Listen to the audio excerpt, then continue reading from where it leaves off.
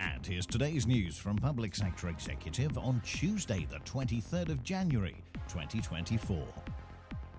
The Local Government Association has issued a response to a new report from the Joseph Rowntree Foundation that outlines how hardship and poverty are deepening across the UK.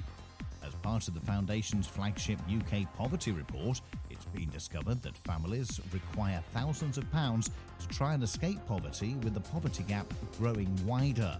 This has led to the LGA calling for the government to extend their Household Support Fund, which is set to end in March this year. Adult education in North Yorkshire has been recognised by Ofsted inspectors following work to improve the service for communities.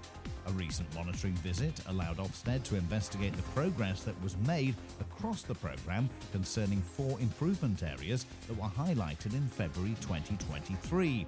These include sustainability of improvement, improving written communication, and the integration of British values.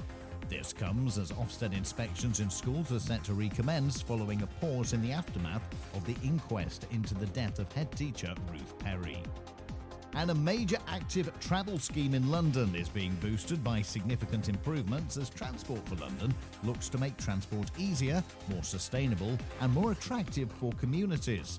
Thanks to more than 1,000 new e-bikes, active travel will become more accessible for residents and visitors in the capital, with a new day pass offering better value for money. Mayor Sadiq Khan said that he is determined to continue building a cleaner, greener and more prosperous London for everyone. And that's the latest. Don't forget to like and subscribe to make sure you receive every new bulletin, and check out our stories in full on our website, publicsectorexecutive.com.